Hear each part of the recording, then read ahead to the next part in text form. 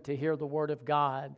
The Word of God will change us. The Spirit of God will transform us if we will let Him. And Lord, you don't want anybody to leave here today the same. And I pray, Lord, I change this message up because you told me to. I just pray you give us ears to hear, eyes to see, and a heart to understand. In Jesus' name, amen. So turn to Luke chapter 18 and verse 9. I was going to preach on a messy church, talking about the Corinthian church. I keep trying to do that, and I just can't seem to get there. I was reading this week, and the elders had a conversation, and we were talking about it. And this is in no way corrective or, to the elders, but we're having a conversation about what it means to follow Jesus. And we've had this conversation before, like, can a person just say a prayer and then they're a follower of Jesus and their life doesn't change, they're the way that they were, are they saved? Anybody ever asked themselves that question? I am the only person in this church that's ever asked that question. That is bizarre. I asked myself, you have two, Pam? Good. We're on the same page. So you say, well, did they really get saved? Or, Jesus said in Luke 14, unless you forsake everything you have, you cannot be my disciple. How many of you, when you followed Jesus, you sold your house, sold your car, and quit your job and started following Jesus? You just forsook everything. Raise your hand. Stand up. So, So what did Jesus mean by that? What does it mean to follow Jesus? And so I want to talk about that. My understanding, Ken's going to teach on it in a couple of weeks. He's going to get up but I was thinking about that because of the elders meeting, and then I was in the Word, and it's like I remembered the Lord had talked to me about this before, and it showed me something about what it means to be saved and what it means to follow Jesus. So in Luke chapter 18, let's read this text together. It's the parable of the Pharisee and the tax collector. And Jesus spoke this parable to some who trusted in themselves that they were righteous, and they despised others. 2 men went up to the temple to pray. One was a Pharisee, and the other a tax collector. The Pharisee stood and prayed thus with himself, God, I thank you that I am not like other men, extortioners, unjust, adulterers, even like the tax collectors. I fast twice a week. I give a tenth of all I possess. Your tithe does not save you. And the tax collector, standing far off, would not so much as raise his eyes to heaven, but beat his breast and said, God, be merciful to me, a sinner. Jesus said, I tell you, this man went down to his house justified rather than the other. For everyone who exalts himself will be humbled, and everyone who humbles himself will be exalted. So he's talking about how this man received salvation, how he called out for the mercy of God. I had a sermon, to me it was one of my best sermons for me, about mercy. Because I remember God showed me in the scripture that all these people getting healed, and they were all saying, Son of David, have mercy on me. And I said, the Lord had mercy on him, and he healed him. You go read a few verses later, and someone else, have mercy on me. And I preached the message in the book of Romans. Paul's talking about the mercy of God. He summed everything up about the mercy of God, that everything is of him and through him and to him. And I'll probably get back there, but about the mercy of God. When we're saved, we get saved completely by the grace and mercy of God. Someone say amen. No one sold their house and their car and their kids and started following Jesus and got saved. That is not how it works.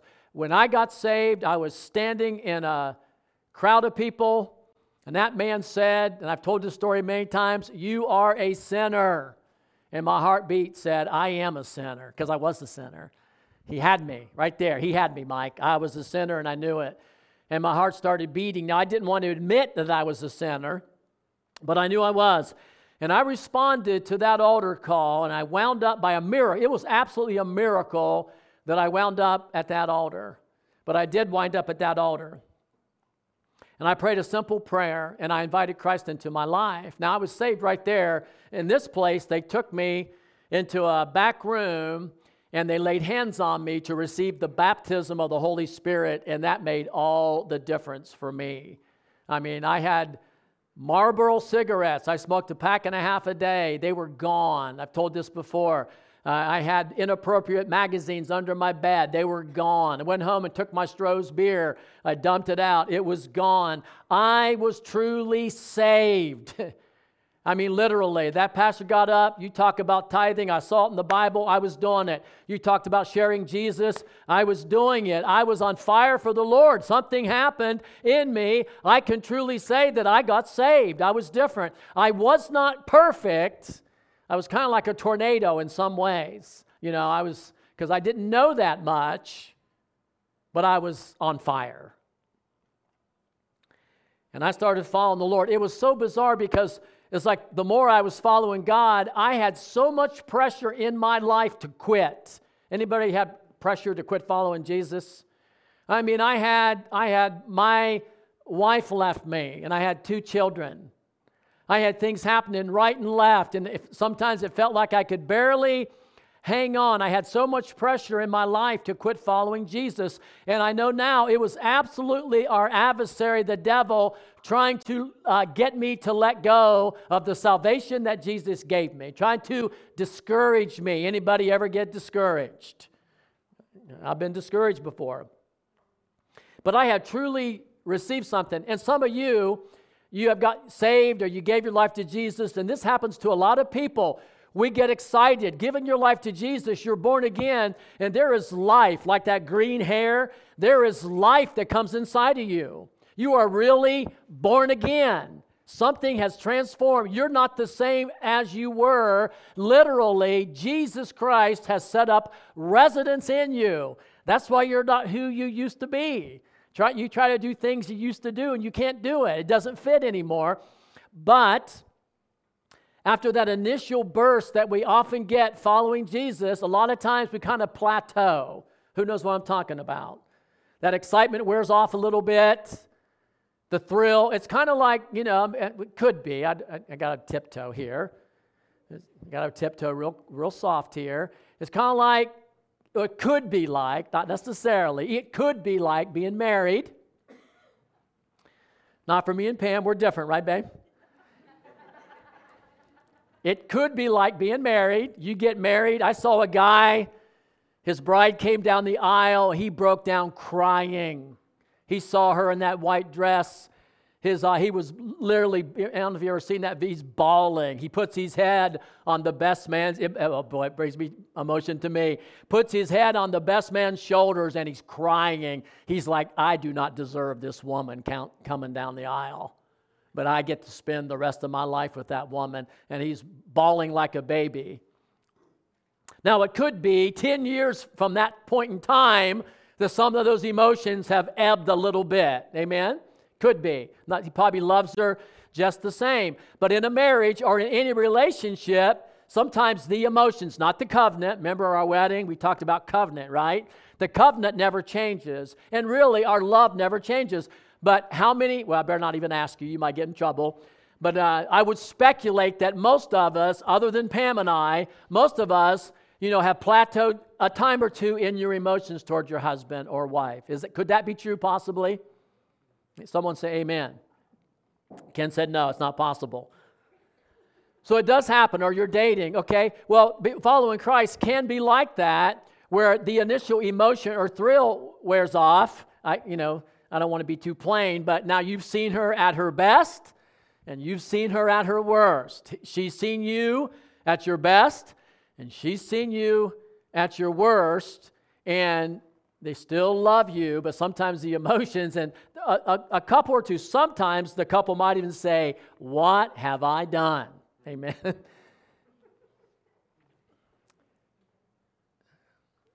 a marriage covenant is not based on emotion. Now, there are times, you'll get a resurrected emotion. You'll feel that love flowing through you, and, you'll get all that resurrected. But there are times you go through trials and testings, and marriages get tested, and covenant gets tested, and relationships get tested. But it's that vow, it's that commitment that keeps you married. Following Jesus can be like that. Sometimes it's 2 months in, and that initial thrill is gone, and you're facing life, and the excitement's gone, and you're sitting there thinking, well, did I really get saved? Who's ever thought that? Be honest. Got a handful. Did I really get saved?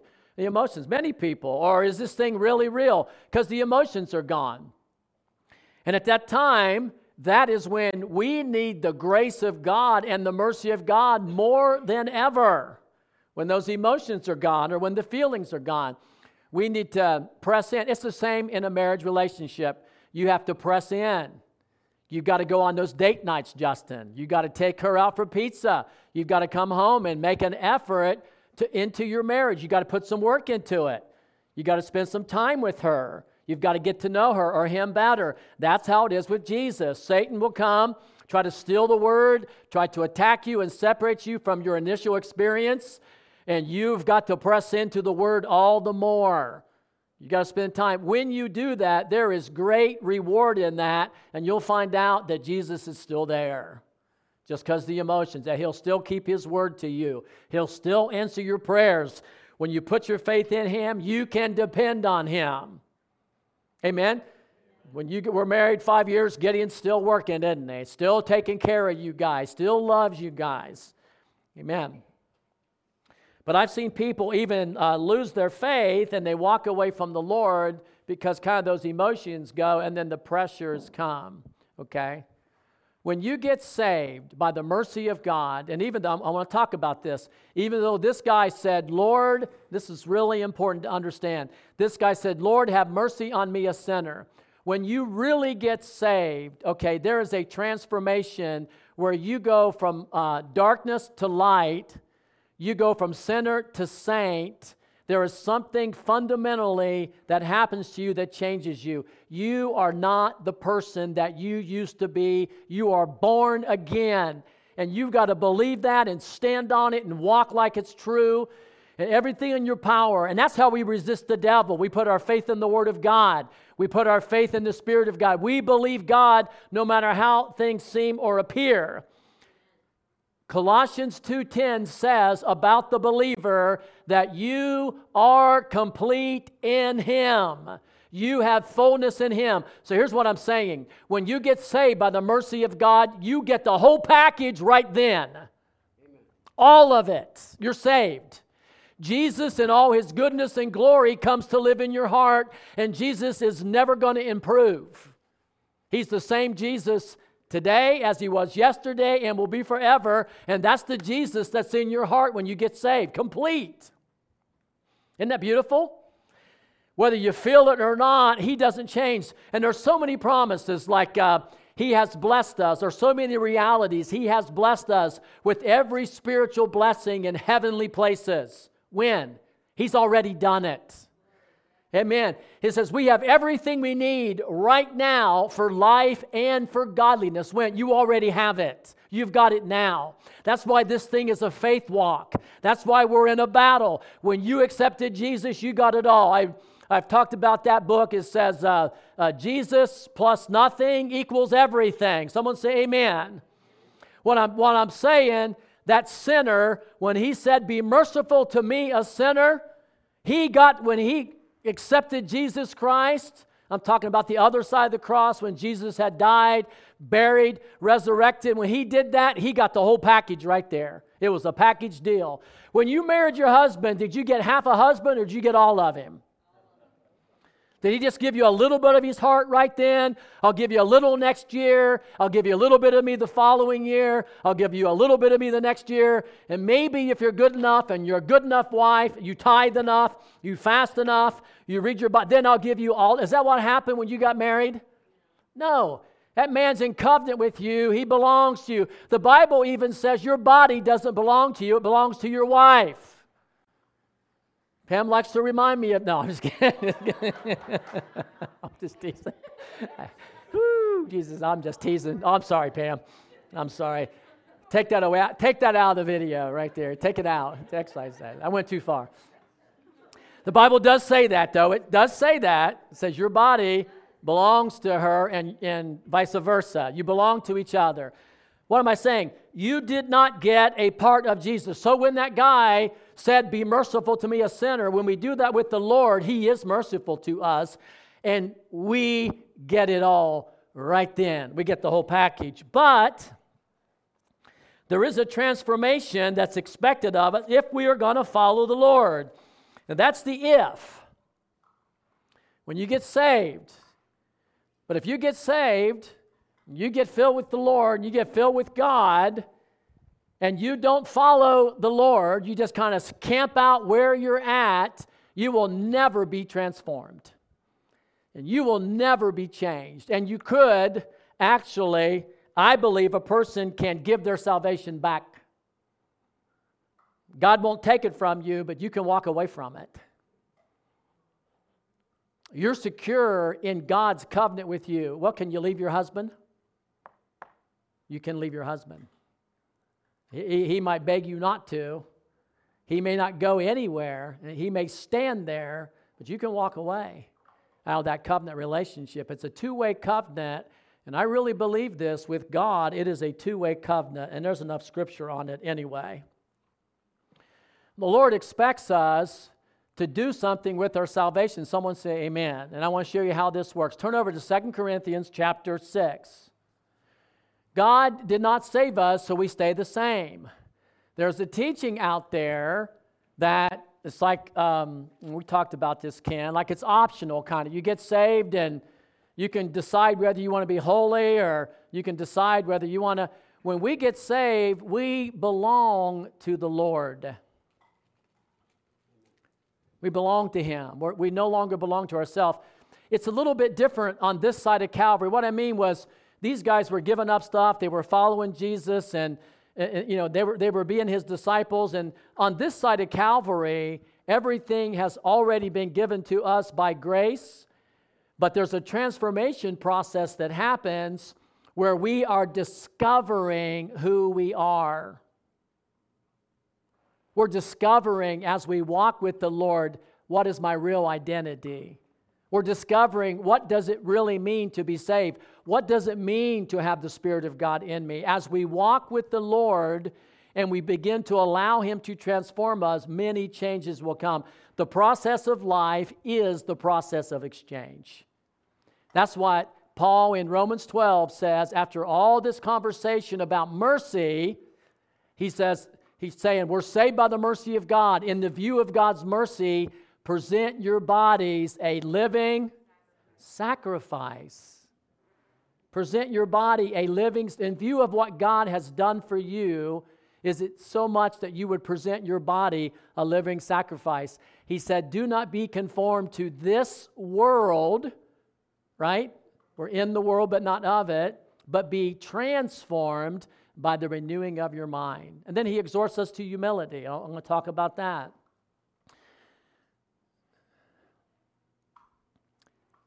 On this side of Calvary, on the Jesus side, the resurrection side of Calvary, the work is already done. We walk into it.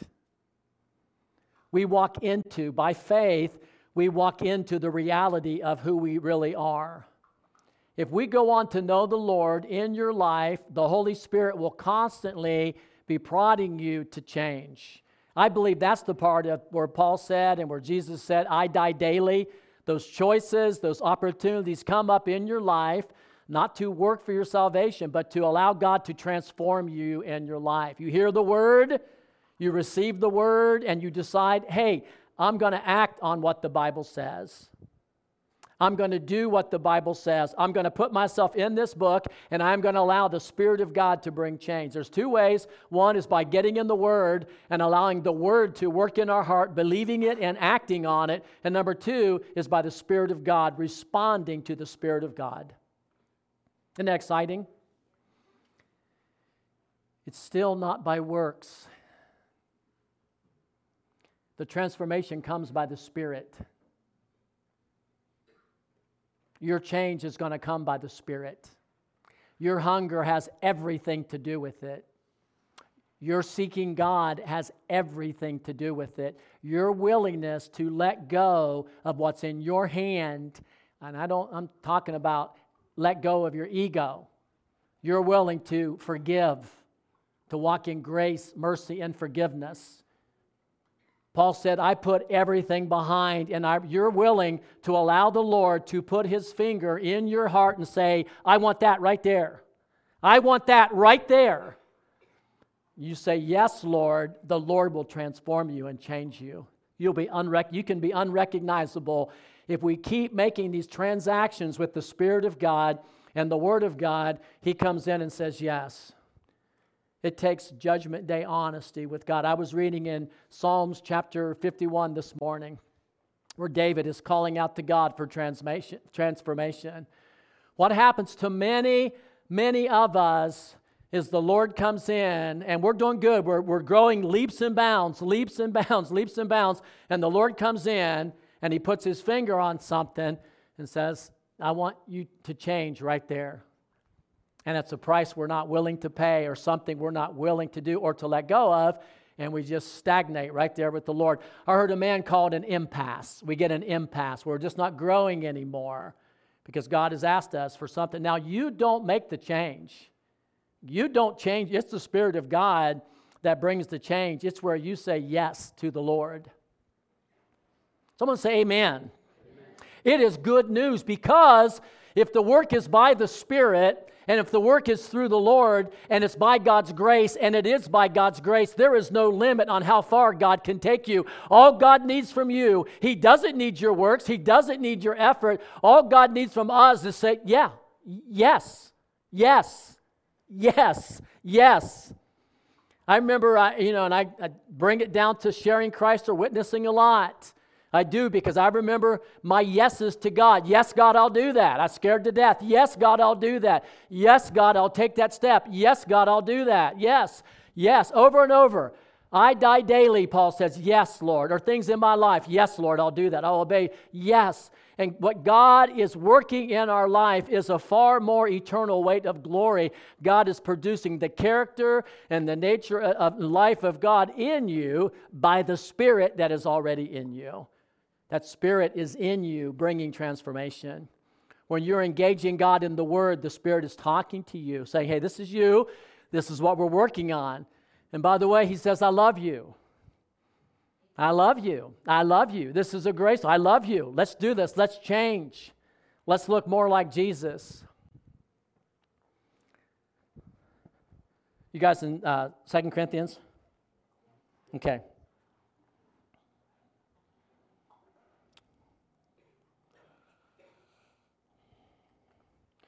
Well, you shouldn't be. You should be in 1 Corinthians.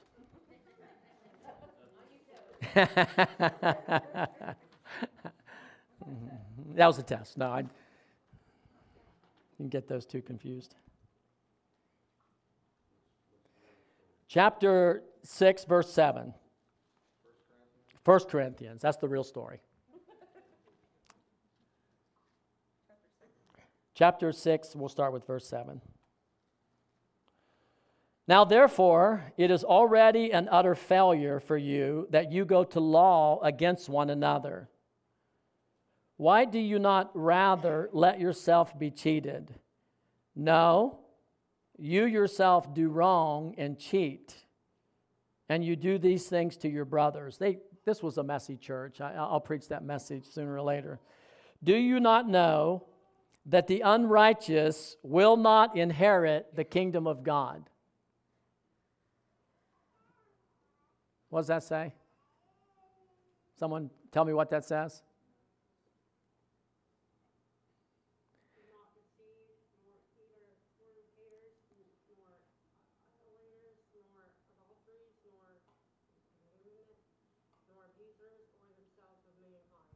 Yep, do not be deceived. Neither fornicators, idolaters, homosexual, drunkards, revilers, extortioners, they will not inherit the kingdom of God. Does it sound like the Lord leads us the same? The guy that said, be merciful to me, a sinner, God was merciful to him. And I believe you can say that 1,000 times a week. Lord, be merciful to me. As long as you're humble before God and ask God for help. But God fundamentally does something so different in us, and we'll get there. And what does he say? And such what? Were some of you. I mean, you were this way. Is the expectation that you still are? Does he still expect you to be an adulterer or an extortioner or a railer? No, he says, such were some of you. Who did the saving here?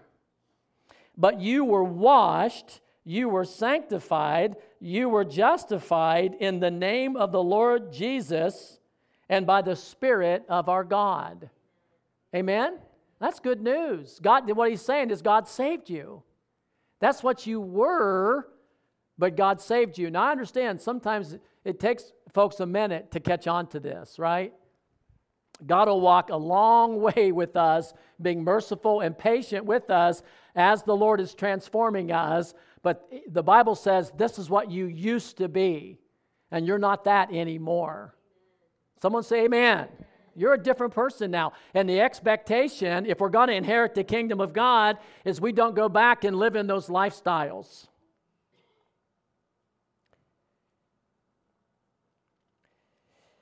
Verse 15. This is Pastor, Brother, Apostle Paul. Do you not know that your bodies are members of Christ? Shall I then take the members of Christ and make them members of a harlot? Certainly not. Or do you not know that he who is joined to a harlot is one body with her? For the two shall become one. But he who is joined to the Lord is one spirit with the Lord. Do you see the high privilege and expectation there is in our life? It's not that God expects you in one moment of time to manifest Jesus in perfection. God has done something so fundamentally different in us, there has to be change. It calls for change. Our sinful way of life has been wiped out. He says, flee sexual immorality. Every sin that a man does is without his body, but the one who commits sexual immorality sins against his own body. Or do you not know that your body is the temple of the Holy Spirit who is in you, who you have from God? You are not your own. You were bought with the price. Therefore, glorify God in your body and in your spirit, which are the Lord's. So can you see? That's why because you'll have people talk about the tax collector, the publican, how we can't judge people because he said, Lord, be merciful to me, a sinner. Look, this transformation and this change in our life is always the mercy of God. The change, the sanctification is just as much the mercy of God and the grace of God in your life as that day that you got saved and walked down the altar. It doesn't change. The grace that saves you is the grace that sanctifies you. That's why for the Christian, there really is no excuse for the Christian to grow in God because God says, I have given you everything you need to grow in me. Everything for life and godliness. The Word says He gives more grace. Go ahead, Linda. I know you got to go. That's fine.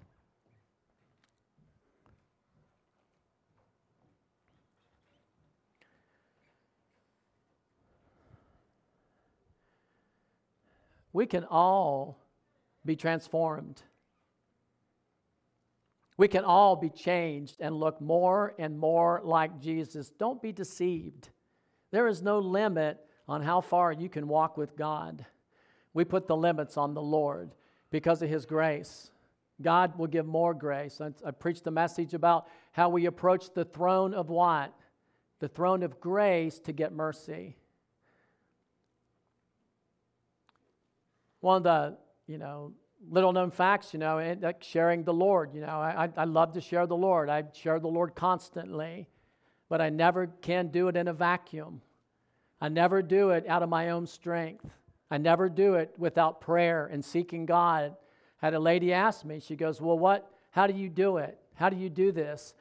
I said, the same way that you'll do it. God puts the desire in your heart, and I get before the Lord in prayer, and I ask God for mercy and grace to help me. And He gives me mercy and grace, and He helps me. I have a temptation with the sin. Something comes into my life to tempt me, to get me off the path. I remember coming up here and, I call out to God. I said, God, be merciful to me. Help me. Lord, I don't want to go this way. I'm feeling pulled. I get complacent, or I feel life is pulling at me. I get with the Word of God, and I get with the Lord, and I say, Lord, be merciful to me. Because that transformation and change comes by the Spirit. It is always humility. It is always, God, be merciful to me. That's why, and I mean this sincerely, that's why we can't judge anybody else, because the way that you're going to be sanctified is the way that I'm going to be sanctified. I know that I won't stay in this transformation process unless God keeps His hand on me, unless the Lord keeps teaching me, unless He keeps pouring His grace out on me. Someone say amen. That's the process of transformation. The Bible says we go from what? Grace to grace. We go from faith to faith. I want to finish this. Flip over to Ephesians chapter 2 and I'll finish this. Ken, this came out of that conversation because it is 100% entirely true that when you're saved completely. Totally saved by God's grace. And it is also 100% entirely true that we walk this thing out with the Lord on a daily basis as we follow the Lord. You guys with me? Okay. Verse 8, chapter 2, Ephesians. For by grace you have been saved through what? Faith. How many of you, when you read, like Paul talks about the righteousness of faith, doesn't it just grab you? Does it grab you? I read that, and the righteousness of faith, that just stands out. Lord, what do you mean the righteousness of faith? The righteousness of faith. Righteousness means that God looks at you with absolutely no sin whatsoever. He looks at you as if you're perfect. There's no blemish, there's no blame, there's no stain, there's nothing on you. But Jesus, that's... I'm not sure I understand. Well, let me explain it.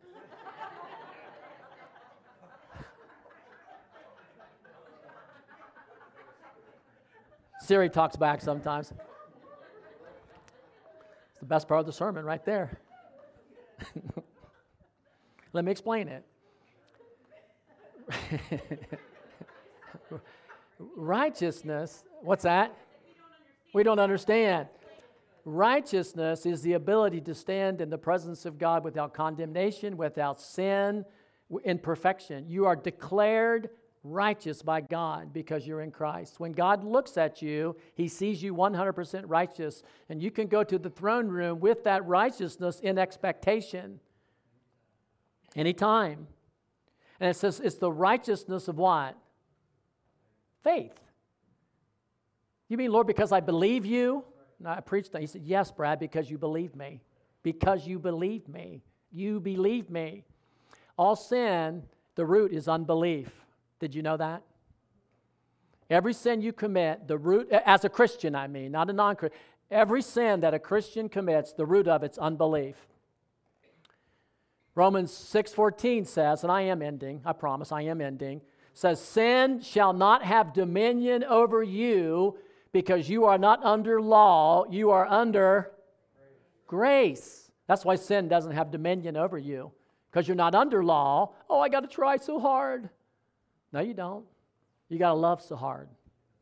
You got to love so hard because it's a matter of your heart. All sin comes out of unbelief. You would never cheat on your husband if you love him. Would you? Would you? You love him? You think he's the bomb? You're not going to cheat on. Cheating on your husband is when your heart starts to wander, or your wife. It's when your heart starts to wander. Then you cheat. That's how you cheat on God too, when your heart starts to wander. And you start looking around at other stuff, right? Sin shall not have dominion over you because you're not under law, you're under grace. Okay. For by grace you have been saved, that's past tense, through faith, that not of yourself. It is the gift of God. Listen, not of works, lest any man should boast. Can't boast about it. Why? For we are His, this is it. For we are His workmanship, created in Christ Jesus to do good works. You were made to do good works. I talked about giving. You were made to give. You were made to love. You were made to share. You were made to have joy. You were made to be kind. You were made to be gentle. Everything else is not who you really are. You're created in Christ. One translation says like you're a tapestry. God's working. That's what you're made to be. That's what we renew our minds to be. That's what we wake up to do, is to look like Jesus. Someone say amen. Lest we boast. There's nothing to boast about, because He's the one that's making the changes as you are spending time with Him, as you're looking at Jesus, as you're yielding to Him, letting go of unforgiveness, letting go of bitterness, letting go of selfishness, letting go of pride, letting go of self-centeredness, letting go of lust, letting go of the old man and embracing the new man. That's not who I was. I don't even like that guy. Anybody like their old man? I don't mean your husband. Anybody like their... No one wants to be that old person you used to be. I don't want to be that guy. I don't like him. I don't want to go back. No way. I don't want to be that guy. He's only good for one thing: crucify him. Not of works, lest anyone should boast. For we are His workmanship, created in Christ Jesus for good works. Get this, which God prepared beforehand that we should walk in them. And that's salvation. We're saved by grace. You'll never earn it. You won't be transformed by your works. You won't recommend yourself to God by your works. He won't think you're better because you're going to church and fasting twice a week and tithing. He's not going to think you're better. He has already made you complete in Christ, and He is pouring out on you, and He wants to transform you by the Spirit within. That's the difference between legalism and grace. The legalism, I'm trying, but I'm failing, and man, I got a hold of something that's changing me. Someone say amen. All right, I'm done. You sure can.